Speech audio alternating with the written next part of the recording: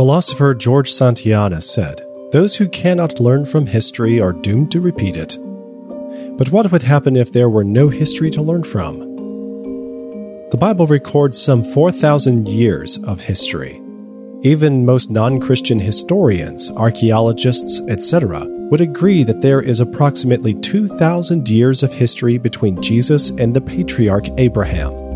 A simple addition of the genealogies from Abraham to Adam provides us with another approximately 2,000 years. So fully half of the recorded time in the Bible occurs in Genesis chapters 1 through 11. Clearly, this must be an important part of our history.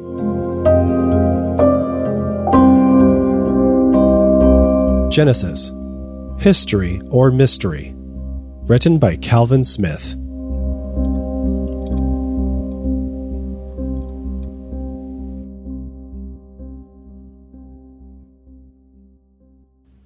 Many Bible scholars and commentators would declare that Genesis 1 through 11 is just a metaphor, allegory, poetry, mythology, that it cannot be understood as history as plainly written, even though they profess the Bible as the Word of God.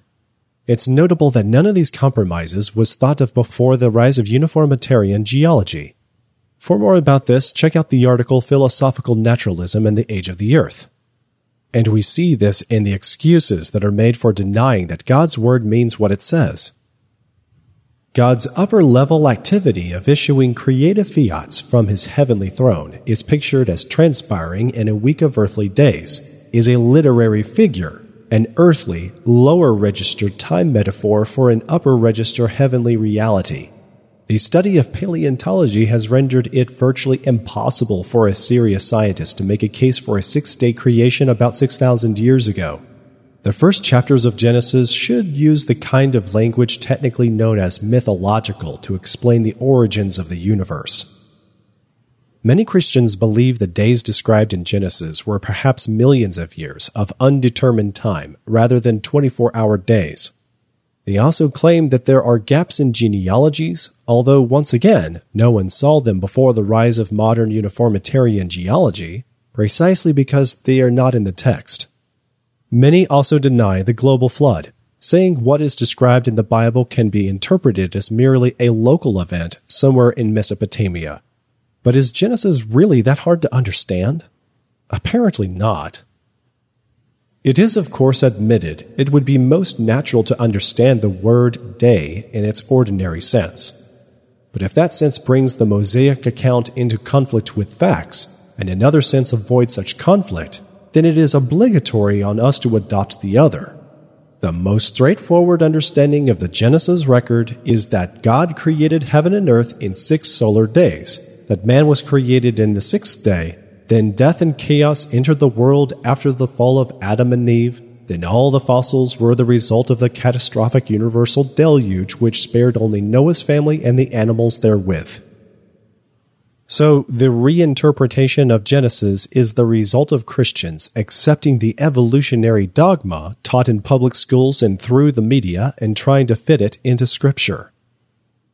But an abandonment of Genesis 1 through 11 as real is an admission that approximately 50% of the time record in the Bible isn't real history. How then can Christians that say that half of the Bible's history is just a metaphor, or cannot be taken as plainly written, really expect intelligent people to accept the other half as real, events that are critical to salvation, atonement, etc.? Thomas Huxley, Darwin's bulldog, wasn't impressed with this attitude, and he pointed out inconsistency in books and lectures over 100 years ago. I confess I soon lose my way when I try to follow those who walk delicately among types and allegories. A certain passion for clearness forces me to ask bluntly whether the writer means to say that Jesus did not believe the stories in question or that he did. When Jesus spoke, as a matter of fact, that the flood came and destroyed them all, did he believe that the deluge really took place or not? If Adam may be held to be no more real a personage than Prometheus, and if the story of the fall is merely an instructive type, what value has Paul's dialectic?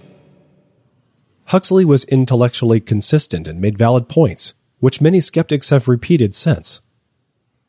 It becomes clear now that the whole justification of Jesus' life and death is predicated on the existence of Adam and the forbidden fruit he and Eve ate. Without the original sin, who needs to be redeemed? Without Adam's fall into a life of constant sin terminated by death, what purpose is there to Christianity? None. And Charles Darwin's modern pit bull terrier, leading misotheist Clinton R. Richard Dawkins, said the following: "Oh, but of course, the story of Adam and Eve was only ever symbolic, wasn't it? Symbolic. Jesus had himself tortured and executed for a symbolic sin by a non-existent individual. Nobody not brought up in the faith could reach any verdict other than barking mad." So what are the conclusions that many have made? The biblical story of the perfect and finished creation from which human beings fell into sin is pre-Darwinian mythology and post-Darwinian nonsense. The virgin birth, understood as literal biology, makes Christ's divinity, as traditionally understood, impossible.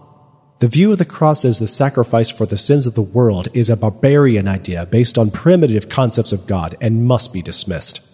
Resurrection is an action of God. Jesus was raised into the meaning of God. It therefore cannot be a physical resuscitation occurring inside human history. Are these quotes the ranting of an ardent atheist? Well, yes, but they are from a Christian bishop, John Shelby Spong. A detailed refutation of his works is available in the links of the show notes. Heretical as they are, these conclusions are the inevitable end results of applying the idea of millions of years and evolution to Scripture. The Bible gets modified, while the belief in evolution remains. Most Christians in the Western world would admit that despite many Christian influences, churches, schools, radio stations, bookstores, and the like, the culture is becoming less Christian all the time. As God's people, we must make a united stand to affect those around us for Christ, but that stand can only succeed if it is based on the authority of the Word of God. As a non-believer growing up, I was not impressed by what I saw in the hypocrisy of Christians wanting me to believe one area of the Bible as plainly written, while squirming and reinterpreting other parts. I was an atheist, but I wasn't stupid. Atheists know that without Genesis as history, Christianity will fall. No wonder the opponents of Christianity have applied so much effort to discredit this area of Scripture. Christianity is, and it must be, totally committed to the special creation as described in Genesis, and Christianity must fight with its full might, fair or foul, against the theory of evolution. I couldn't agree with this atheist more.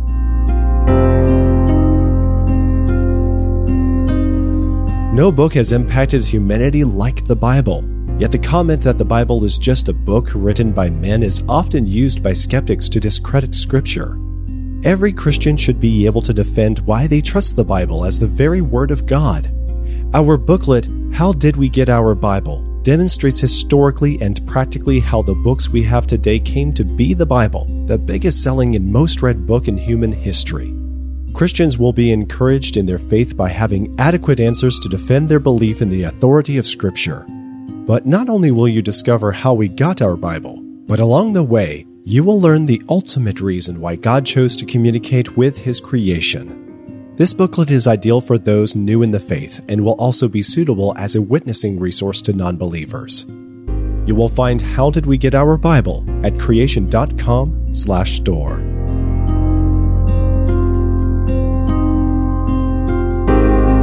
I am Joseph Darnell.